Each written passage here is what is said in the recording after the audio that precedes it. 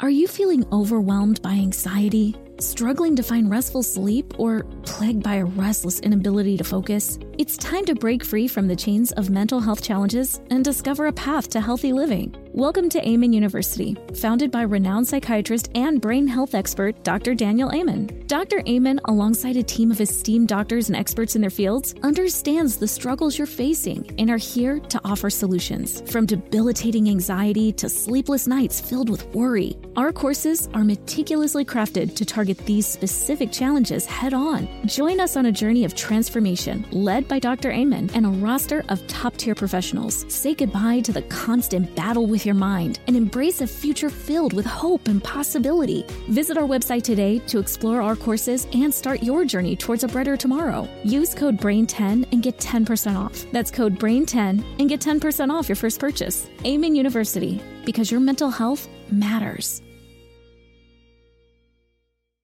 If a new house is on your wish list in the next 5 years, grow your savings faster and experience your dreams with an Ohio Homebuyer Plus account from Kemba Financial Credit Union. A savings account specifically designed to save for a new home where you can earn 7% APY, a $500 matching bonus, and a $1,500 mortgage closing cost credit. Learn more at Kemba.org. Offer expires March 31st, 2025. APY equals annual percentage yield. Restrictions apply. NMLS 292230. Equal housing lender. Federally insured by NCUA. Hey, have you ever used Cheapo Air?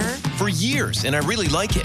With Cheapo Air, you can book online, use their app, or even over the phone. They've got great prices on over 500 airlines and millions of accommodations. They're my go-to for travel planning. And if you join their Club Miles program, you can earn points to save on the cost of your travel. Book on the app, and you get double points. Sounds like it's time I tried Cheapo Air. Call Cheapo Air at 855-247-3279 or visit cheapoair.com/podcast. Hello, and welcome to the Psychology Podcast with Dr. Scott Barry Kaufman, where we give you insights into the mind, brain, behavior, and creativity. Each episode will feature a new guest who will stimulate your mind and give you a greater understanding of yourself, others, and the world we live in. Hopefully, we'll also provide a glimpse into human possibility. Thanks for listening and enjoy the podcast.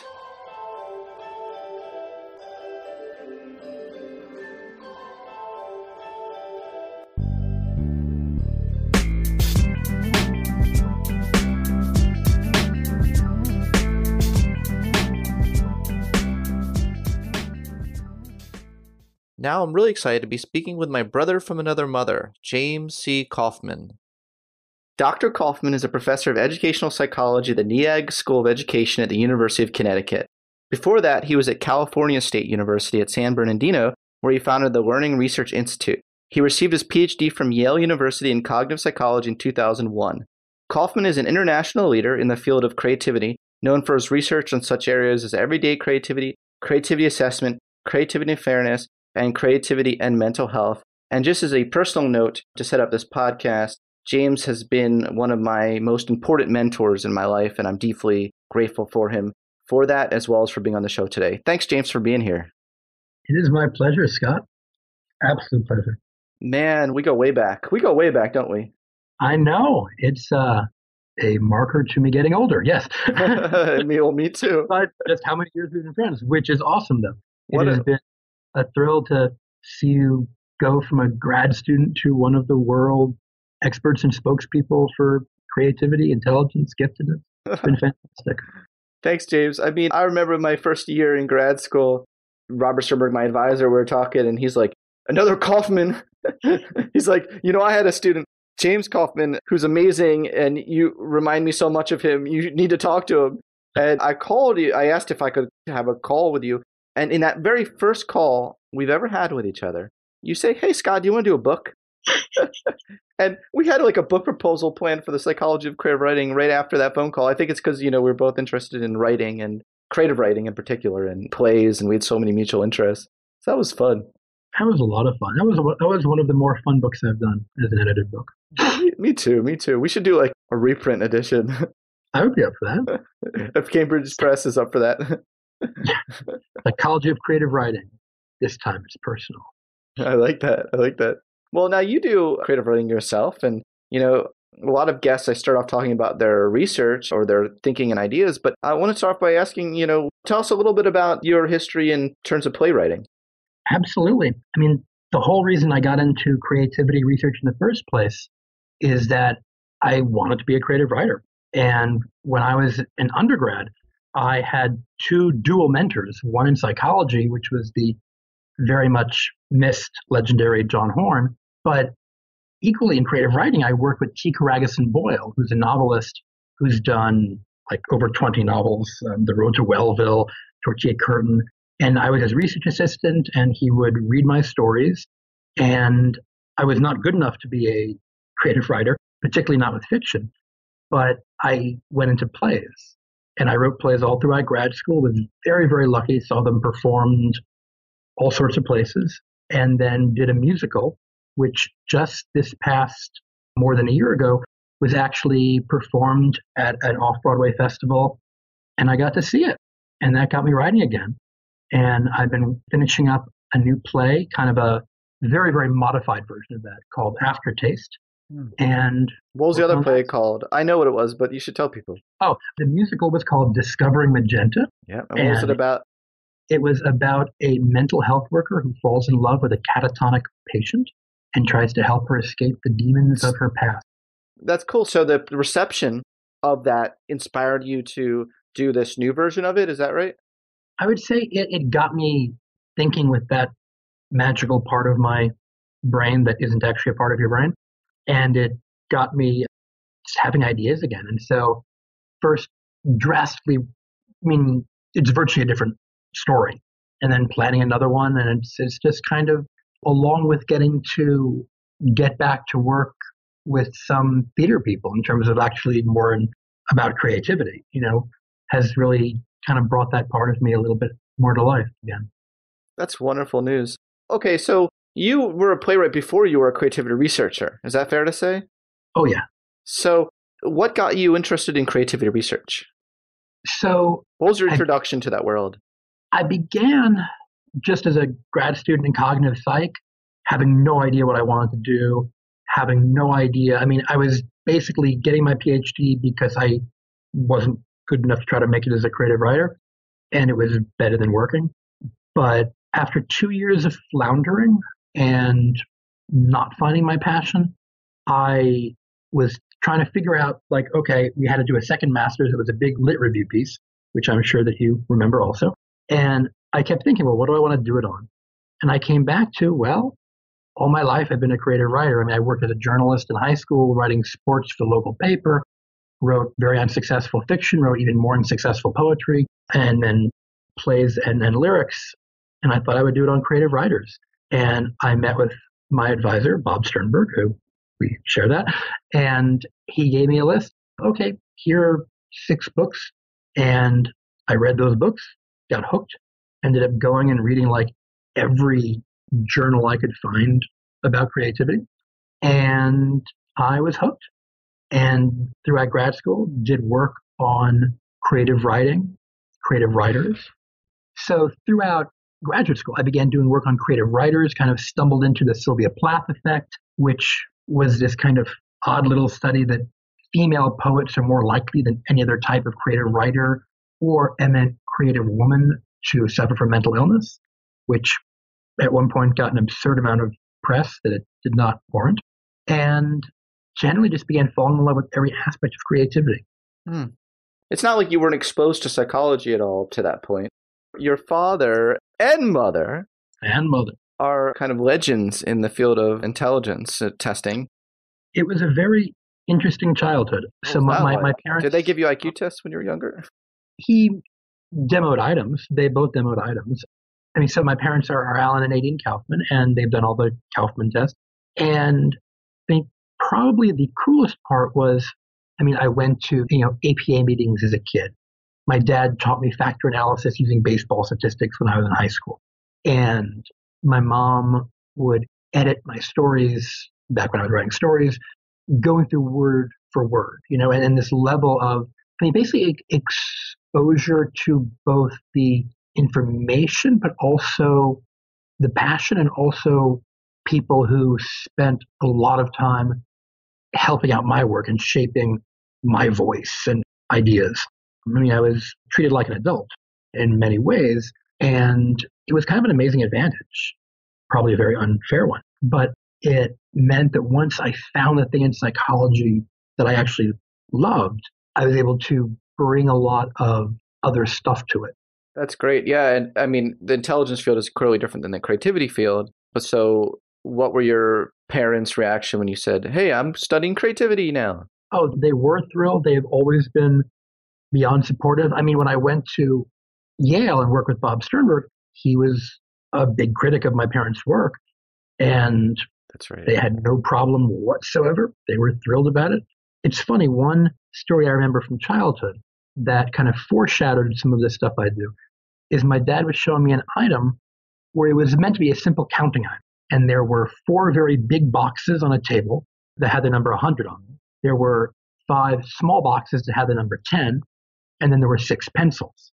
And what you were supposed to do was say, 400 plus 50 plus 6 is 456. There are 456 pencils on the table. Right. I looked at it and I said, there are 6 pencils on the table, plus 9 boxes, but we don't know what are in those boxes. And my dad realized it wasn't a good item, but I also realized that there's a whole lot of the stuff that can go into test performance, and that often people who may be more creative or, of course, pains in the ass get penalized. They do tend to go together. They do tend to go together. As much as we complain about negative views and perceptions and beliefs about creativity, some of it's, rooted in reality. I was a pain in the ass, still am. Well, you're creative. I try. So what is that? Unpack that for me. What is the pain in the ass aspect of creativity that you're referring to, and can it be operationalized and measured? I think that, I'm not talking necessarily about the creativity mental illness link, which I think is largely overstated. There are some overlapping concepts, but I think it's that creative people, they tend to be curious. They tend to want to try things. They tend to not be satisfied by the pat answers designed to, get kids to be quiet. They tend to be the ones who are more likely to challenge authority or be provocative. And, there are some times when that's a wonderful thing and it's clearly somebody being creative and exploring. And there are times when it's annoying because sometimes you don't want to have to explain why you're asking somebody to do something or why you need a child to, let's say, be quiet for 10 minutes. So it goes both ways. It does. It definitely does. And you've talked before about why context matters for creativity. Talk a little bit about that theory about why, there are times to be creative and there are times not to be creative. Don't you have a theory about this? I do. With Ron Beghetto, we kind of developed this concept of creative metacognition, where some of it is very standard metacognitive stuff. In other words, do you know what you're good at and bad at in creativity? But the other part, which I find even more interesting, is do you know when to be creative and when to keep it to yourself? Can you tell the situations that, this may not be the best time to express my creativity, or this may be a time when the teacher wants to communicate this particular bit of information, and me asking questions or tossing out ideas, maybe I should hold back and write them down and remember them for a different time. Or maybe this is a person who won't appreciate my ideas. And that I think that a lot of the negative feelings that some people may have about creative kids or creative workers, even if they don't know they have them, may be less about people who are creative and more about people who are creative at the wrong times and in the wrong ways. If you're a teacher and you have 30, 35 kids to tend to, you might be willing to spend more time on the creative, interesting kid, but you can't spend 10 times the amount of time. And a kid who's always asking questions, a kid who is, challenging and questioning what you're saying from a pure level, that's wonderful. From a realistic level, it's effort, it's time. And people often like taking the path of least resistance and not wanting to spend extra time on their job. That's for sure. Well, how does this relate to the American Idol effect or the Idol effect? The American Idol effect, most of the empirical work I've done on this stuff is, in essence, looking, are people accurate at judging their creativity? Their meta-creativity. Their meta-creativity. Huh. And in general, not particularly. They can do it. So The studies have been strikingly inconsistent, to be honest. We've done some studies where we found, wow, these kids are no more likely than chance to understand their own creativity. And other ones where they're not accurate, but at least show some insight over, rating their own performance. I feel like we need to do the next step of just in-depth, well, okay, what are the personality traits? What are the cognitive patterns of strengths? What types of creativity? And when we know some of this, but I feel like before we can make any real, yes, these people can understand their creativity, these people need to work on it, we need more research. But I think it's so important because creativity is time and resources. And if you're creative and you don't know what your best or most creative thing or project is, then you spend time on the wrong stuff and you abandon things that maybe shouldn't be abandoned, and you go down rabbit holes that maybe you're the only one who cares about. That's all true. You have me thinking, though, about this research you've done on the link between creativity and mental illness, which I want to discuss. Is it ever beneficial to be deluded, to think that you are immensely creative when you're not, because that delusion in itself may make you more creative? I don't think the delusion would make you more creative. I think it might make you persist more, which can be a good thing. I also think if you think you're more creative than you are and it makes you happy and you're not hurting anybody, there's nothing wrong with that. I think that people don't like to recognize that most things are just hard work. I think it's why the studies on creativity that often make the news are the kind of, look, if you inhale cinnamon, you'll be more creative. If you work in a room that only has purple walls, you'll be more creative. If you have a messy desk, you'll be more creative. Whether or not that's true, you're not creative because of the messy desk. You're not creative because you have depression or anxiety. It's just correlated. If you want to be more creative, the biggest thing is the boring stuff, so to speak, which is, if you want to be a writer, then you read, you write, you revise. And nobody wants to hear that, That's a good point. So then what is the link between creativity and mental illness, if there is one? I think it's been greatly overstated. I think that there's overlap. So Shelley Carson has kind of this beautiful shared vulnerabilities model where she talks about some very specific things like sensory leakage or novelty seeking or latent disinhibition. But I think that people who are creative geniuses, are they more or less likely mentally ill? I don't necessarily think so. I think that people who are creative geniuses and who are mentally ill can build on that and express and do amazing things, but it's not because they're mentally ill. I think that if anything, if the mental illness is full blown and something where that's the dominant issue in their life, that would make it harder to be creative, because the same reason why it's harder to be creative when you have a splitting headache, that it's something that your mind is focused on. And if you're sinking into a deep depression, that takes cognitive resources and it's hard. I think on the everyday level, I think that creative people can be quirky. I think that they can be eccentric. I think that that can often be similar or be associated with things like lower level anxiety or things like slight schizotypia hypomania. But my biggest concern about all this is that there is no causal link.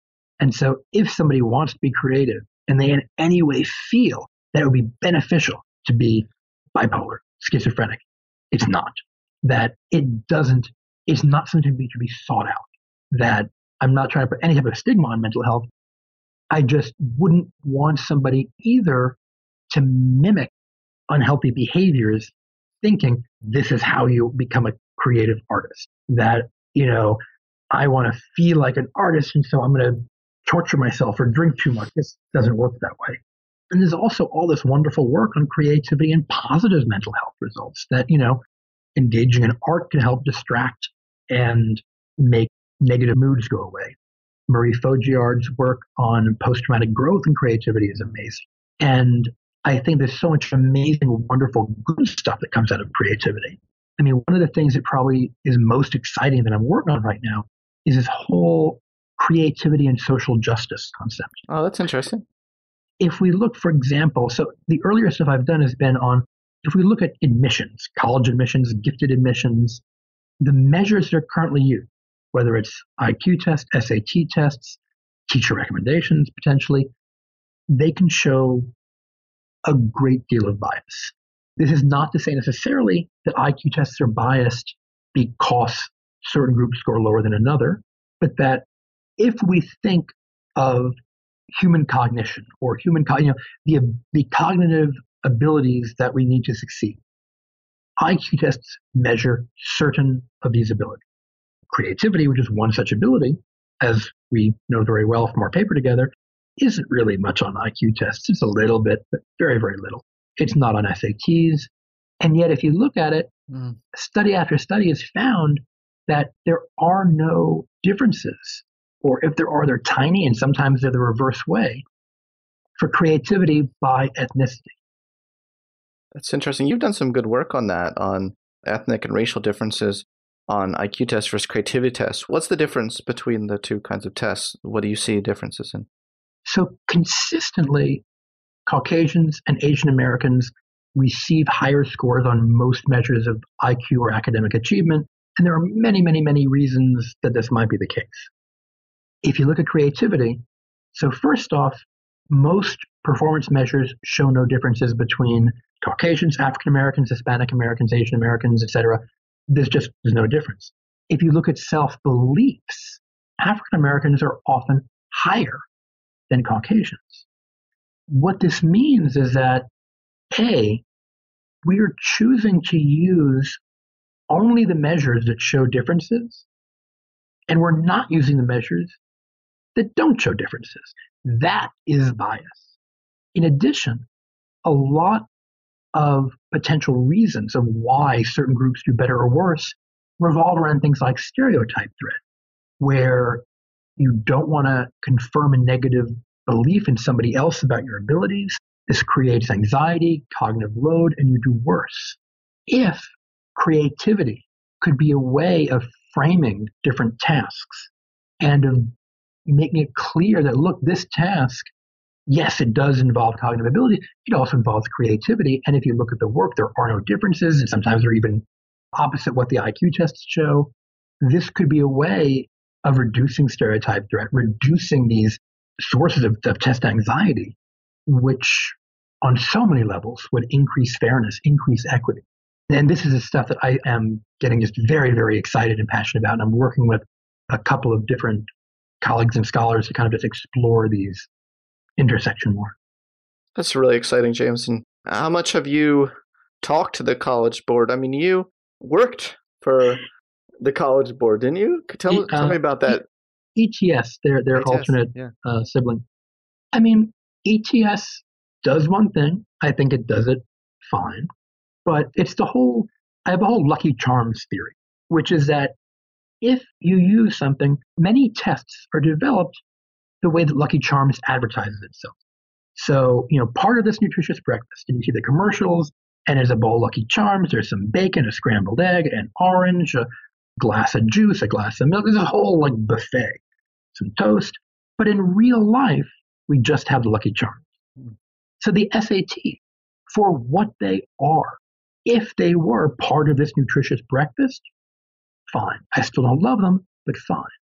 But they're used as the only thing, or that and high school GPA, which has its own issues.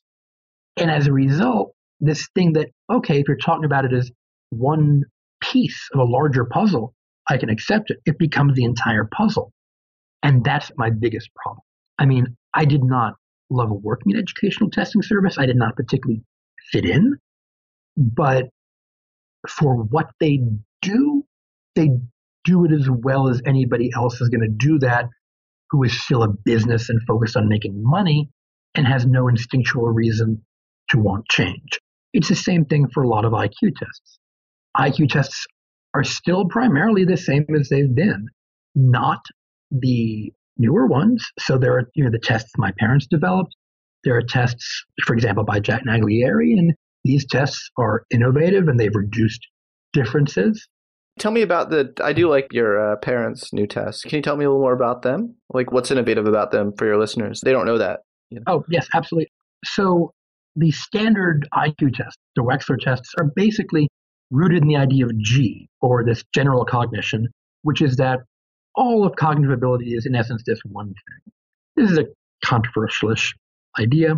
And right now, the Wechsler tests ostensibly use crystallized and fluid, which is, so crystallized intelligence is your acquired knowledge, vocabulary. Can you do a math problem? Who is the second president of the United States? Fluid intelligence is solving a new problem. So this is a logic puzzle. This could be, okay, here's your brand new iPhone. Can you figure out how to use it? Can you figure out, well, I used to use the example of programming your VCR, but that would now be crystallized. Can you figure out how to use the latest version of Netflix or whatever? That's fluid.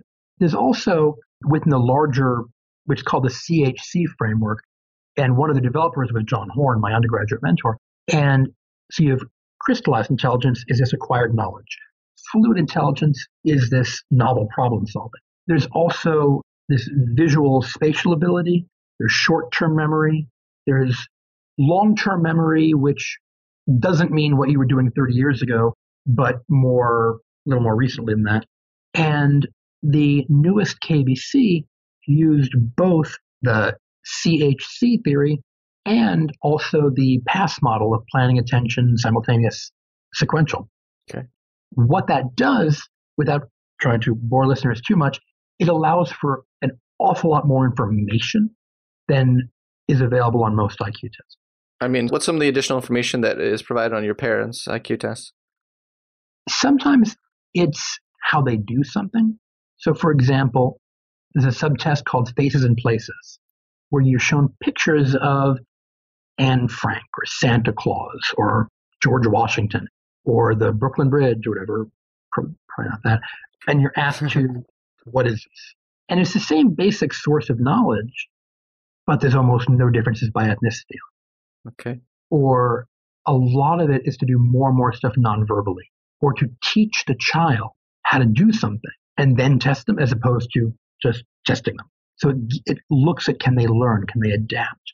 It's also one thing that my dad is also known for is the idea of intelligent testing, which is you don't just look at one score. You look at a pattern. You look at what you observed testing the person. And it's this idea, which actually is comparable to a lot of stuff that I care about also in that a test is a tool. It's a hammer. It's not a deity you listen to. And that right now the SATs are used that way, the GREs are used that way. They're used not as a tool, but as a deity. I mean, when I get applicants for people to work with me, it's the stupidest thing. We have to average a certain GRE score for our school. But that means I have people wanting to work with me who may have published 4 or 5 articles, but their GRE score isn't quite as high. So they actually prefer the student who's done less but has a higher GRE score, which is absurd. That's not using the GRE as a tool. It's using it as a boss, as a deity. No, that's right. And your father's idea of intelligent testing has been really influential on my own thinking. And I wish all school psychologists were aware of it. I don't think even the majority in their training learn about the intelligent testing approach, and I don't know why not. I mean, a lot of people are anti-IQ, and there are some reasons better than others, but the problem is that it's throwing the baby out with the bathwater. It's, IQ tests have these problems, so we're not going to use them at all or learn anything about them, or we're just going to learn how to do the Wechsler instead of, well, what can we learn or do better to make them be better? No, absolutely. Well, thanks for explaining that. That's something that's probably not as well known, and it's not common knowledge, So it's good information that you provided here. I've noticed that you've used the term, like to have creativity. I mean, some people would come back to you and say, well, isn't everyone creative? And how would you respond to that person? Because you hear that a lot. You hear, everyone is creative. You just have to unleash it or something. I don't know. You hear this stuff all the time. What is your thinking on that? One of the theories that also with Ron Beghetto that we did was the idea of the 4C. It looks at creativity as this developmental trajectory where you start with mini C or personal creativity, and that's anytime you try something new and get this insight or make a metaphor, and so maybe you are trying to build a bookcase, or you're working, you're modifying a recipe. So it's nothing big. And maybe it's something that other people have already discovered it, but it's creative to you, kind of like reruns. And then little c, or everyday creativity, is when other people start agreeing, yeah, that's creative. That's really good. And I like to think of this as county fair creativity. You go to the county fairs and look, there's somebody who's figured out how to deep fry a Hostess ding dong, and there's somebody who made a birdhouse out of beer cans, and there's somebody who's made a functioning sword out of paper mache. And like, it's not creativity maybe that'll change the world, but it's creativity that people can enjoy, can use, that's really cool. And then if you keep plugging away, there's the idea of pro-C, or expert creativity, and it's being a professional at your creative work. And it's when you've, put in all your time and you're an expert on something, and, probably you can make a living off of it. And it's work that is considered to be outstanding, and it can be in, again, any field. It could be a doctor who can creatively diagnose people, a lawyer who can creatively come up with a new argument for something. It can be, it's more obvious to see in the arts, but it can be anywhere. And then finally, big C is this legendary creativity of, Mozart and Beethoven and all that. And so if you ask, can everybody be creative? Absolutely.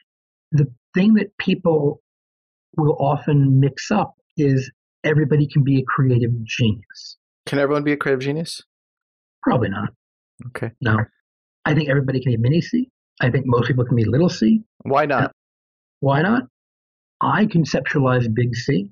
It is a type of creativity that lasts on for generations. There's a lot of reasons why things last and why things don't last. Sometimes it's luck. Sometimes because something's that good. Sometimes it's because, somebody just found a cheaper way of doing something and they got the credit. I'm sure that 200 years from now, people will assume Bill Gates invented the internet. And I think it demands something in terms of commitment, effort, persistence, and ability, and the right personality and approach. It requires so much. Yeah.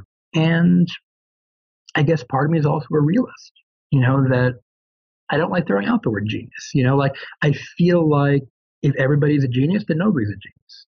I think that being a creative genius is also kind of overrated. To be honest, I have no idea what I could theoretically accomplish, but I like to enjoy my life.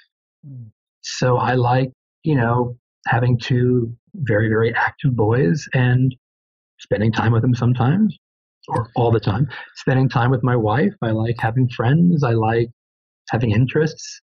The kind of, Gardner often calls it like the devil's bargain or the Faustian bargain. I'd rather enjoy life, you can do everything right to want to be a genius and still not.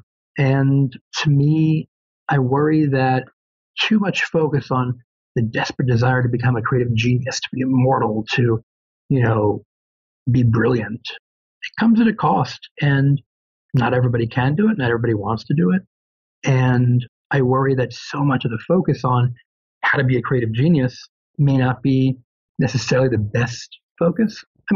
It should be there, but I think that a lot of this stuff more on kind of how to make creativity work for you, Yeah, fair enough. Oh, thank you for expressing that opinion. For what it's worth, I think your theory, your amusement park theory, is a genius theory. So as far as I'm concerned, you're a genius, a creative genius. All would disagree with you, but thank you. What'd you say? I started with many would disagree, then I went most, and then I said...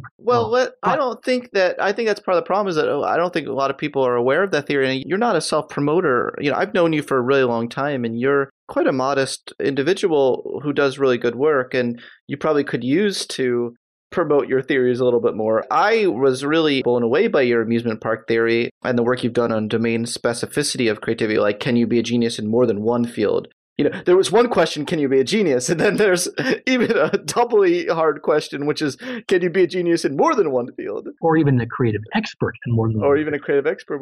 So can you tell my listeners a little bit about the amusement park theory? And just talk about it. Of course. This was developed with John Baer, who was one of my early mentors and is still a very dear friend. We use the analogy of going to an amusement park. So let's say that you wake up and you decide, I want to go to an amusement park. So the very first thing is that there's some basic stuff that no matter where you want to go, you have to have. You have to have money. Amusement parks aren't free. You have to have access to a ride, unless you live next door to an amusement park. You have to have the desire to want to go to an amusement park. And we equate this to, if you want to be creative, there are certain basic things. You have to be in an environment where creativity is at least tolerated, even if it's not nurtured. You have to have the very basic cognitive abilities to be able to articulate and express your creativity. You have to have the basic motivation to want to be creative. If you don't want to be creative, you probably won't be creative. And that doesn't matter what kind of creativity. So once, you've decided on an amusement park, you want to go. The next thing is, what type of amusement park? I mean, there are some amusement parks that are mostly water-based, water slides and splashing. And then there are amusement parks that are more hardcore roller coasters that scare the crap out of you. And then there are amusement parks that are tied to a theme or a cartoon. So, whether it's Disneyland or Legoland or other things that I would probably hate, Sesame Place. And that's just I love Sesame Place. We've probably had very different Sesame Place experiences. Oh, maybe that's true. I'll let you bring my boys there next time. Okay. And have you chase I went them. there as a boy. But yeah, sorry, your point taken. No. It's similarly with creativity. There are these broad areas. We call them general thematic areas, but these very, very broad, visual art, creative writing, more business. Maybe it's more science or technology. I mean, the exact number of, how many broad domains. I mean, this is stuff that I've been trying unsuccessfully to figure out for the last 10 years. But it's broadly, I want to do something involving this. So maybe you haven't figured out what you want to do, but whatever it is that's going to involve the spoken word, or it'll involve music, or it'll involve finding something out. And the next step then is domains. So let's say, you've decided that you want to go to a cartoon or theme-based park. And you consider all of it, and you decide, I want to go to Sesame Place. And that represents the next level of decision or progress. And similarly, so maybe you know that you want it to be in the written word, and so you settle on that. It's going to be, I want to be a creative writer. Now, once you're in Sesame Place, there's a lot to do there. There's the little kiddie rides, there's going and meeting Big Bird, there's going on the larger rides, there's getting food, there's chasing around your kids. There are still all these decisions. And then similarly, of course, so you want to be a creative writer. Okay, great. You want to be a poet? You want to write short stories? You want to write blogs, personal essays? Even within poetry, you want to do haikus? You want to do free verse, sonnets? All these nuances or these kind of micro domains. And even at the micro domain level, there are different things associated with being creative in that domain. So even if you're comparing a poet versus a fiction writer, they should be very similar. They are very similar in many areas, but there is still nuance.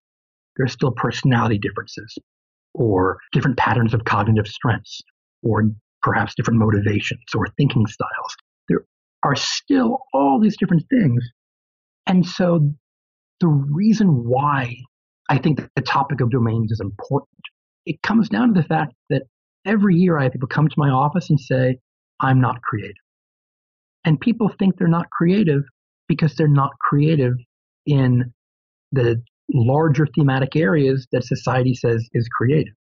So they can't play music or write music. They can't paint or draw. They can't write creatively. But then these same people will have this amazing idea for a psychology experiment, or they'll have this amazing idea for how to develop a course curriculum. That's creative. Mm. And so one of the biggest things to me that's an important kind of takeaway is that creativity is so many different things, that it's so many different potential manifestations.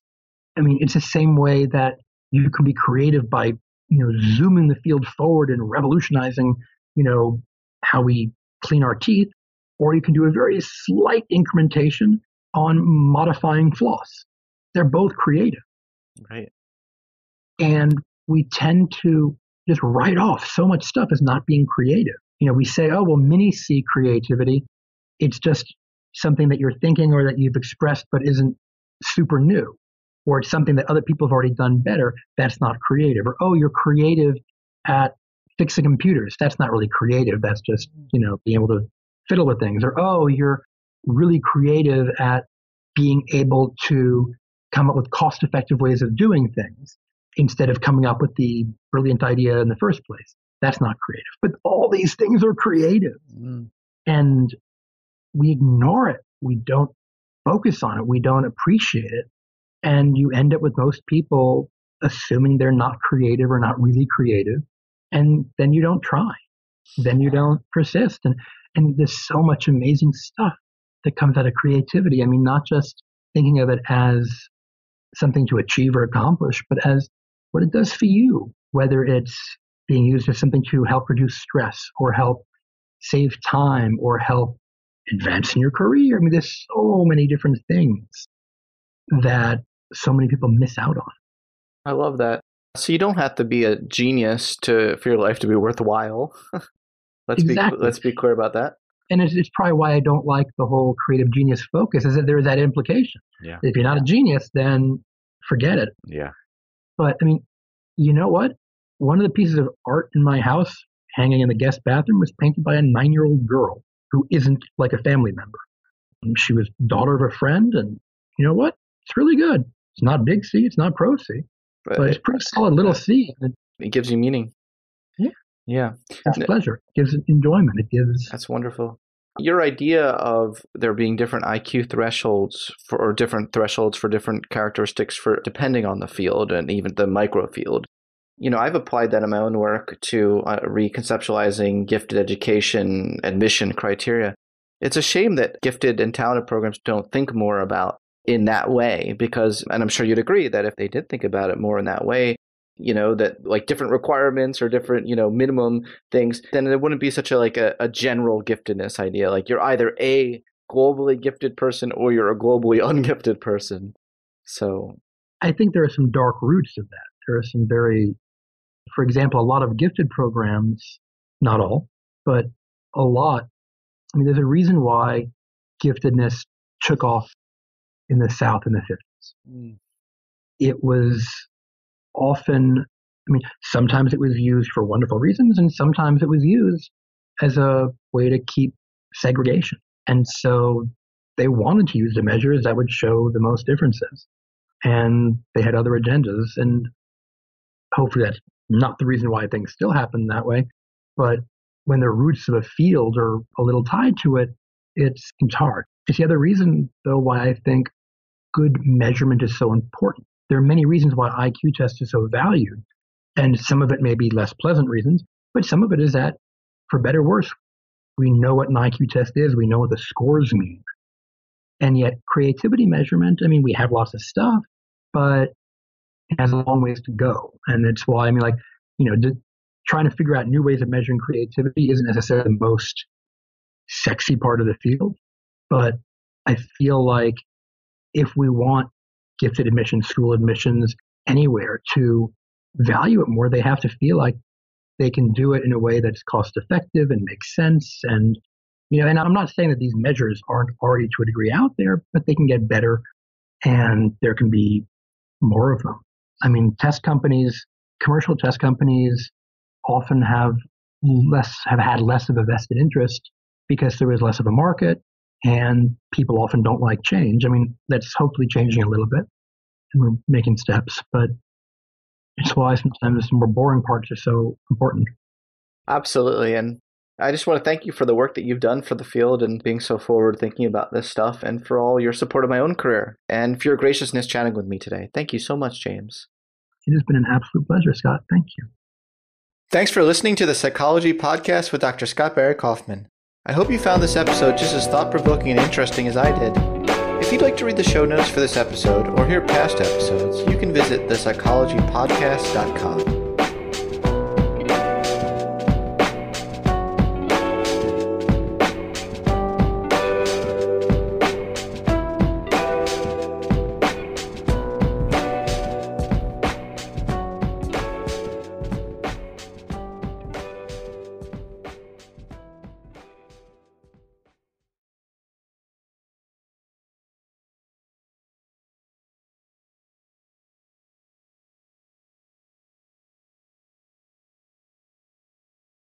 This show is sponsored by BetterHelp. It's a simple truth. No matter who you are, mental health challenges can affect you, and how you manage them can make all the difference. That's why everyone should have access to mental health support that meets them where they are and helps them get through. BetterHelp provides online therapy on your schedule. It's flexible, simple to use, and more affordable than in-person therapy. Connect with a licensed therapist selected just for you.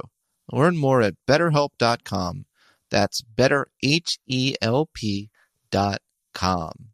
Are you feeling overwhelmed by anxiety, struggling to find restful sleep, or plagued by a restless inability to focus? It's time to break free from the chains of mental health challenges and discover a path to healthy living. Welcome to Amen University, founded by renowned psychiatrist and brain health expert Dr. Daniel Amen. Dr. Amen, alongside a team of esteemed doctors and experts in their fields, understands the struggles you're facing and are here to offer solutions. From debilitating anxiety to sleepless nights filled with worry, our courses are meticulously crafted to target these specific challenges head-on. Join us on a journey of transformation led by Dr. Amen and a roster of top-tier professionals. Say goodbye to the constant battle with your mind and embrace a future filled with hope and possibility. Visit our website today to explore our courses and start your journey towards a brighter tomorrow. Use code BRAIN10 and get 10% off. That's code BRAIN10 and get 10% off your first purchase. Amen University, because your mental health matters. If a new house is on your wish list in the next 5 years, grow your savings faster and experience your dreams with an Ohio Homebuyer Plus account from Kemba Financial Credit Union. A savings account specifically designed to save for a new home where you can earn 7% APY, a $500 matching bonus, and a $1,500 mortgage closing cost credit. Learn more at Kemba.org. Offer expires March 31st, 2025. APY equals annual percentage yield. Restrictions apply. NMLS 292230. Equal housing lender. Federally insured by NCUA.